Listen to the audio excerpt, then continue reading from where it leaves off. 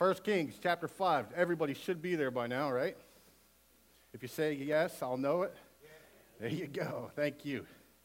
We're going to read down to the 19th verse. Depending on your translation, God's word reads this way. The king of Syria had great admiration for Naaman, the commander of his army, because through him the Lord has given Abram or Syria great victories.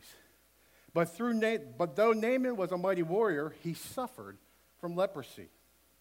At this time, the Syrian raiders had invaded the land of Israel, and among their captives was a young girl who had been given to Naaman's wife as a maid or a slave. One day, this girl said to her mistress, "I wish my master would go see the prophet in Samaria. He would heal him of his leprosy." So Naaman told his king, the king of Syria, what the young girl had said. Go to Israel. And the king of Syria says, go and visit the prophet. The king of Abram told him, and I will send a letter of introduction for you to take to the king of Israel. So Naaman started out carrying gifts, 750 pounds of silver, 150 pounds of gold, 10 sets of clothing. The letter to the king of Israel said, with this letter I present my servant Naaman, and I want you to heal him of leprosy. When the king of Israel read the letter, he tore his clothes in dismay and said, this man sends me a leper to heal? Am I God that I can give life and take it away? I can see that he's trying to pick a fight with me. But when Elijah, the man of God, heard the king of Israel had torn his clothes in dismay, he sent this message to him. Why are you so upset? Said Naaman. Send him to me, and he will learn that there is a true prophet here in Israel. So Naaman went with his horses and chariots and waited at the door of Elijah's house. But Elijah sent a messenger out to him with this message. Go and wash yourself 7 times in the Jordan.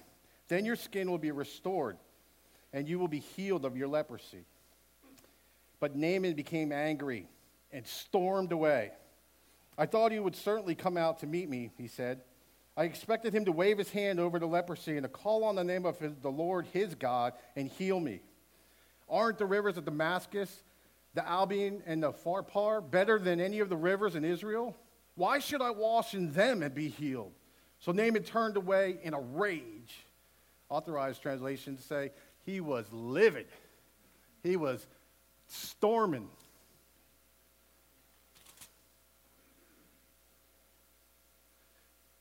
But his officers tried to reason with him and said, Sir, if the prophet had told you to do something very difficult, wouldn't you have done it? So you should certainly obey him when he says simply, go and wash and be cured. So Naaman went down to the Jordan River and dipped himself 7 times, and the man of God had instructed him. And his skin became healthy as the skin of a young child, and he was healed. Then Naaman and his entire party went back to find the man of God. They stood before him, and Naaman said, now, say now, I know that there is no God in all the world except in Israel. So please accept my gift from your servant. But Elijah replied, as surely as the Lord lives, whom I serve, I will not accept any gifts. And though Naaman urged him to take the gift, Elijah refused. Then Naaman said, all right, but please allow me to load 2 of my mules with earth from this place, and I will take it back home with me. From now on, I will never again offer burnt offerings or sacrifices to any other god except the Lord. However, may the Lord pardon me in this one thing. When my master, the king, goes into the temple to worship his gods there, and he leans on my arm, may the Lord pardon me when I bow to. And verse 19 concludes, go in peace, Elijah said to Naaman, and start home again. We started this series, There Is a Cloud, months ago. And we've been talking about the prophets, Elijah and Elijah, and the miracles that God did through them for his glory and our good. And as we relived and heard, maybe for the first time, these miracles that Pastor Lucas just shared and that Pastor Tim had shared, and we got Acts floating. Rivers parting, no rain, raising children from the dead, making armies blind and leading them into the enemy's camp. Just crazy, crazy stuff. God's doing and showing us that he is able and willing to give each and every one of us a miracle. Why do I say that? Because miracles just rarely happen. They don't just happen. It is God's constant intervention in our lives that we call miracles. Amen. God desires to intervene in our lives. Why? Because he loves you. Because he cares for you. Even if you don't believe. Even if you're not standing straight. No matter what, God is love, and he loves you the way you are. Hallelujah. Every single miracle, I counted 182 miracles. It probably depends on how you count, but it's close. 182 miracles in this book. You know that there is one commonality within every single miracle. They all started with a problem. Every single one of them. Naaman has a big problem. He has a problem that doesn't have an answer. He has a problem that he doesn't think can be resolved in normal fashions because he's tried everything. And today there's people in this room that have problems, amen? You brought some problems into this place. Some of the problems are pretty big, and you are in need of a miracle. There are people in this room today whose marriages are failing. There are people in this room today bound up with addictions and just struggles in their life. There are people here today that need Jesus. There are people here today that don't know Jesus. There's a miracle. God wants to do a miracle in this place today. We have heard the miracles for the weeks and the months that have passed. But listen, today my heart, my prayer, and my prayers for this last week and a half are that we are preparing the soil of our heart to receive a miracle. It's just not, God's going to do whatever God wants to do. But he also is willing to wait for us to do what we're supposed to do. And to be the people that he has called us to be. Or at least to strive towards it. So what is it that we learned from Naaman's story? I'm going to be real simple here this morning. The very first thing that Naaman does to prepare the groundwork for his heart to receive a miracle is he admits he's got a problem. He admits he's got a problem. Sometimes we don't like to do that. A lot of times we don't like, we think if we just don't talk about it, don't think about it, don't address it, that it's going to go away. And we all know that's not the case. But we don't like, some of us, to even admit we have a problem. Naaman knows he's got a problem. Naaman's more than likely used everything to his resources in the past to try to achieve this answer, to be healed from leprosy. There was no coming back from leprosy. You had it, you were toast. Naaman knew, he realized one morning that if something doesn't happen, I'm going to lose everything. If something doesn't happen real soon, I'm going to lose my career. I'm going to lose my provisions. I'm going to lose my position. I'm going to lose everything. I'm going to live in isolation and alienation. He admitted it right up front. His problem was so big, he couldn't deny it. You know what? Your problems and my problems are so big that we should not be denying it. We should own up to it and allow the grace of God to move in our lives, to show who he is in our lives. So we got to admit we have a problem.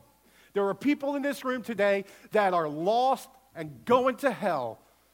That's a problem. That's a problem. And today, let's prepare our hearts to see what God wants to do with your problem. So we have to admit that I can't do it. That I fall short. That when I try to do it, I mess it up. When you try to do it, you mess it up. But Naaman was willing to admit he had a problem. Right? Same with us. Not only that, Naaman was willing to admit, or better said, was willing. You're going to hear this word willing a lot in the next 10 minutes. Naaman was willing to do everything in his power to get that need met. He took his entourage. He took all the wealth of the king of Syria with him. Not all of it, but some scholars estimate it was well over $2 million to the enemy's camp. He did everything he could. He brought his boys, he was a man of great valor, the New King James says, that he was a mighty man of God. So he was a leader. So he brought his whole entourage so that when he would go and do everything he could do to receive what he needed to receive, he was desperate. He was not going to give up. You've heard time and time again from this stage, do not give up. No matter what your problem is, no matter how big you think it is, God is bigger. Amen. Do not give up. So Naaman, at this point, does some pretty radical things that we can learn from, that you can learn from, that will prepare our hearts to receive the miracle that you need. That you need. Forget the person next to you, you. Me. First thing that I observe in the text is that Naaman took advice from a slave girl. A slave girl. Let's put aside that she's a slave girl. She's a woman. She's a female. For a pagan to even be caught in the presence of a woman, no less take the little girl's advice, is a minor miracle in itself. Not only that, he took the advice of an Israelite girl, the enemy, to his king. He took it to the very top authority in his land, and told the king what the girl said. So because Naaman was touched by God, the Lord says, the book says that the Lord gave the army of Syria victories. Naaman was willing to go to the enemy's land with his king's money and to purchase his problem fixer. His problem fixer. He was willing to sacrifice. He was willing to give all that he had to live. All of it. And some. The king hooked him up too. All of it was worthless to him. But he was willing to sacrifice. And let me tell you something. You have a problem. You're looking for a miracle. No miracles happen apart from sacrifice. Sacrifice. Naaman was willing to sacrifice everything so that his miracle would come, so that he would prepare his heart, knowingly or unknowingly, to receive that miracle from God, from the prophet. He was willing to sacrifice. We too, here, let's say it this way, willing to sacrifice. My kingdom fall. I know we're always hearing about how Jesus makes us feel, and it's always this and it's always that, and everything's supposed to be this and supposed to be that. Let me tell you, obedience is better than sacrifice, but in the area of miracles, there better be a sacrifice. There better be a sacrifice if you're preparing your heart to receive the groundwork of God's miracle-making power. Naaman needed it. He gave it. He knew that his career would be over. He knew that he would lose his family. He knew that all his possessions were worthless apart from the answering of this miracle, the answering of this prayer.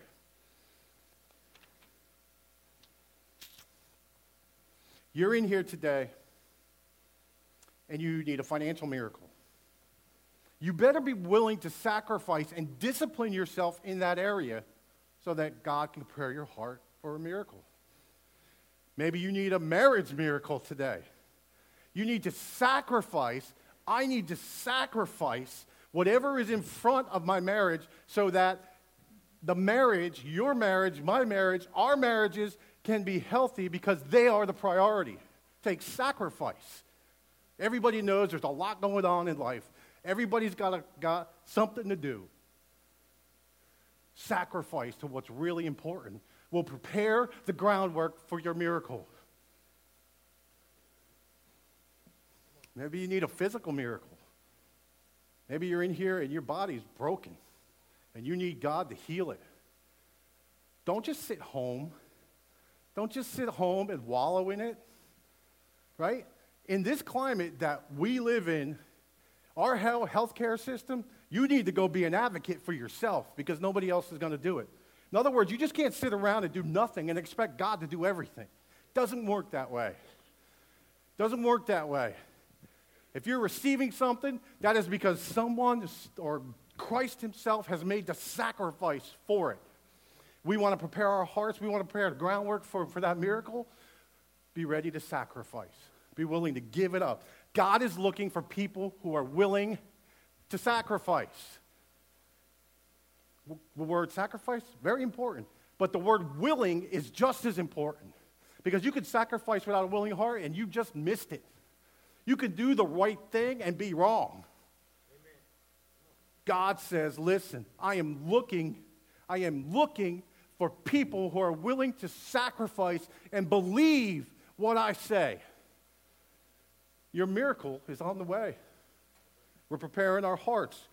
Look at the fish and the loaves, right? Everybody who's been in church for any amount of time has heard the story of 5,000 being fed or the multitudes being fed. Matter of fact, it's in every single gospel.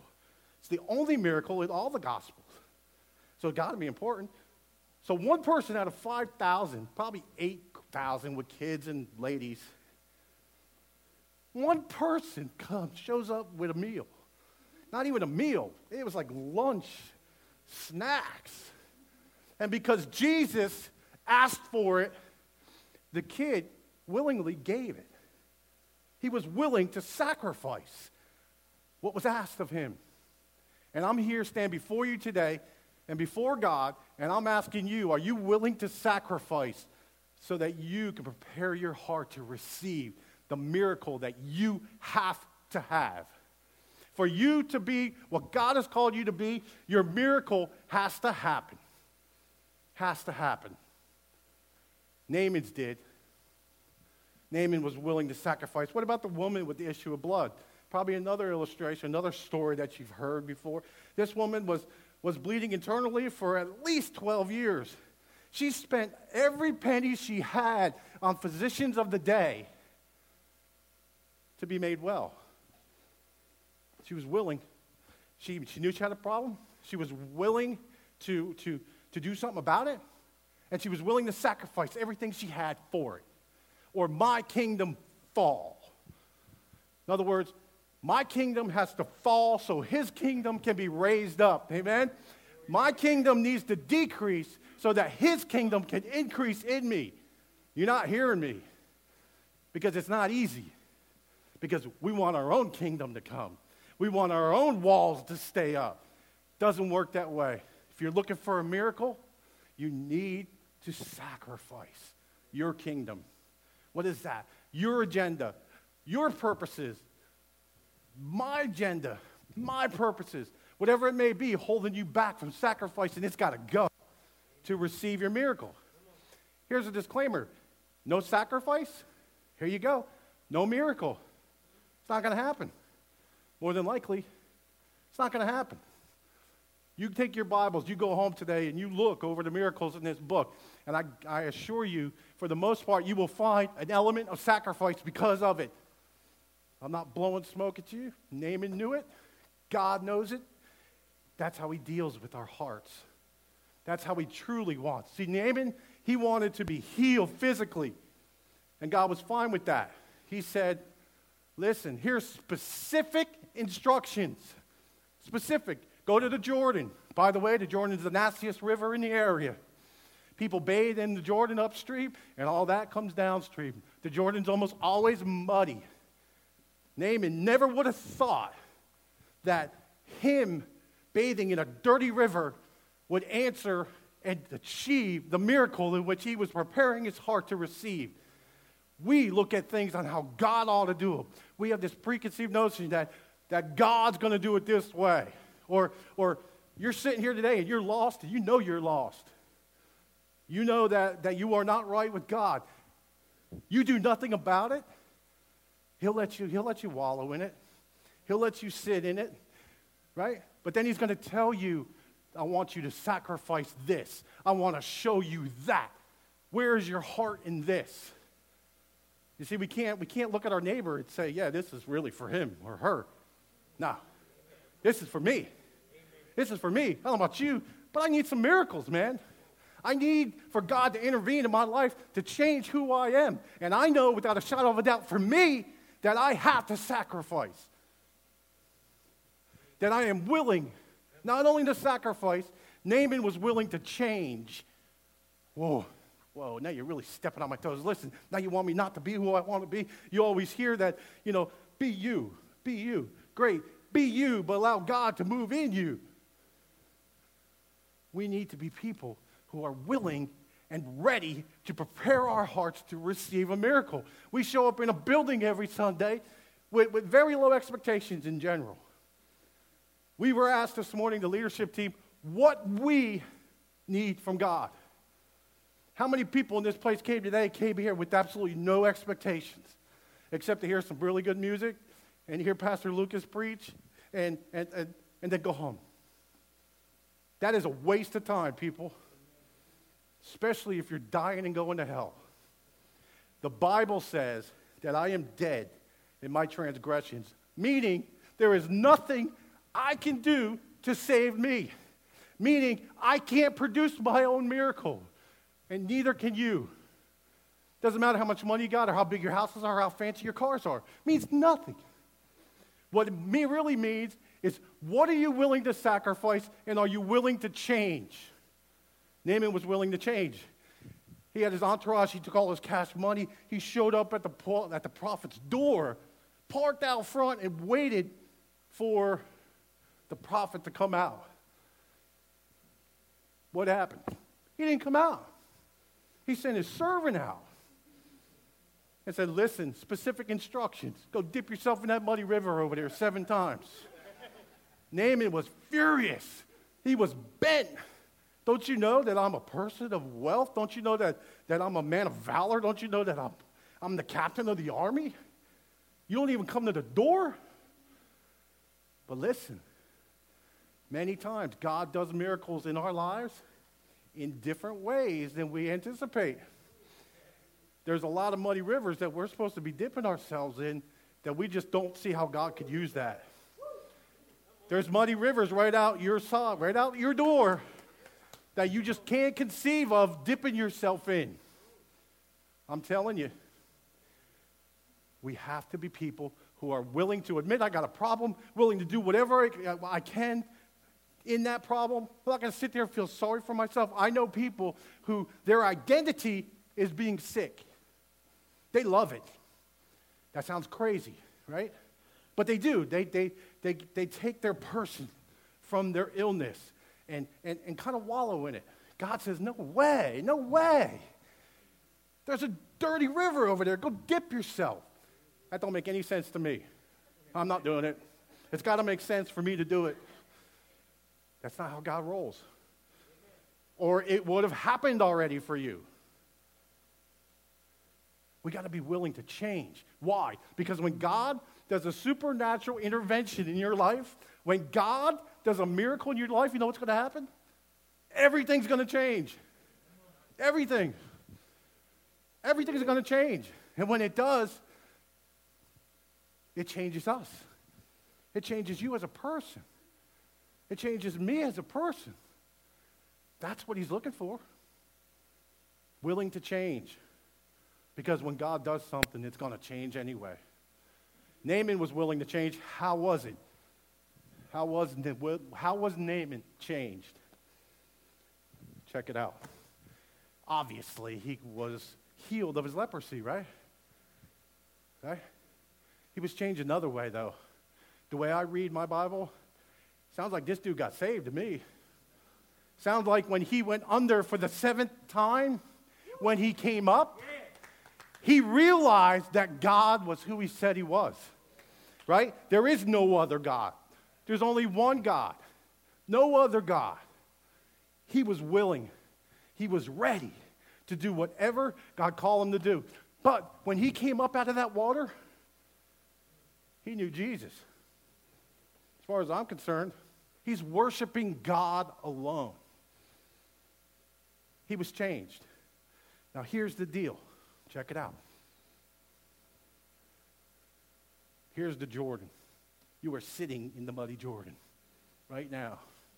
You are in the Word of God, the truth, the power, the moving of God's Word. You are sitting in the muddy Jordan. And let me tell you, if you're here today and you don't know Jesus, you're about to go down for the 7th time. And you're about to come up renewed. You're about to come up redeemed. Well, check it out. You don't understand how that works. Hey, join the crowd. Miracles are mysteries in a way. That's what makes them miracles. But you, and thank God me, that I'm in that Jordan and I'm dipping for the last time. And when I come up out of that nasty water, God is going to move in my behalf.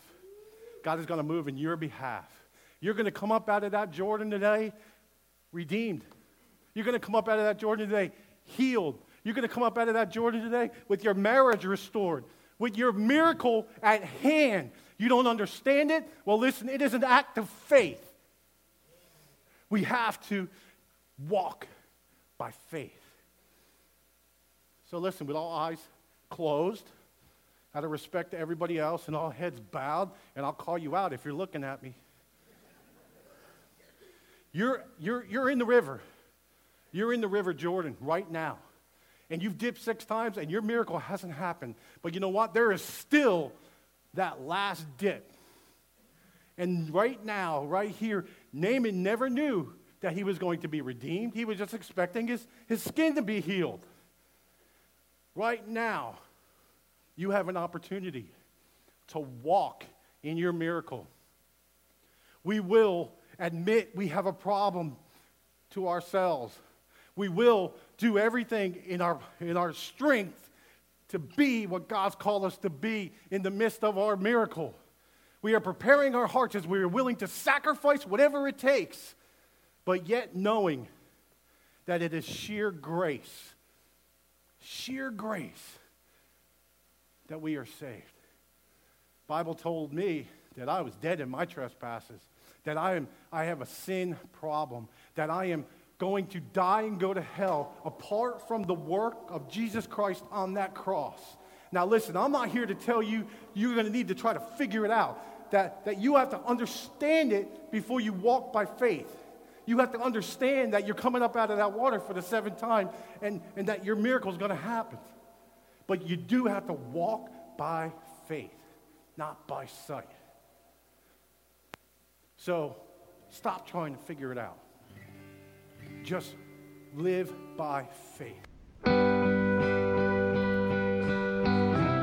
This has been a presentation of Coastal Vineyard Church, a community of faith, hope, and love. For more information on who we are and how you can support future podcasts, visit us on the web at www.coastalvineyard.org.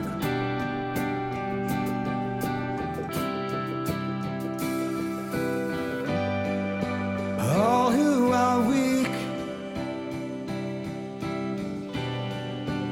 all who are weary, come to the rock, come to the fountain. All who will sail on rivers of heartache, come to the sea.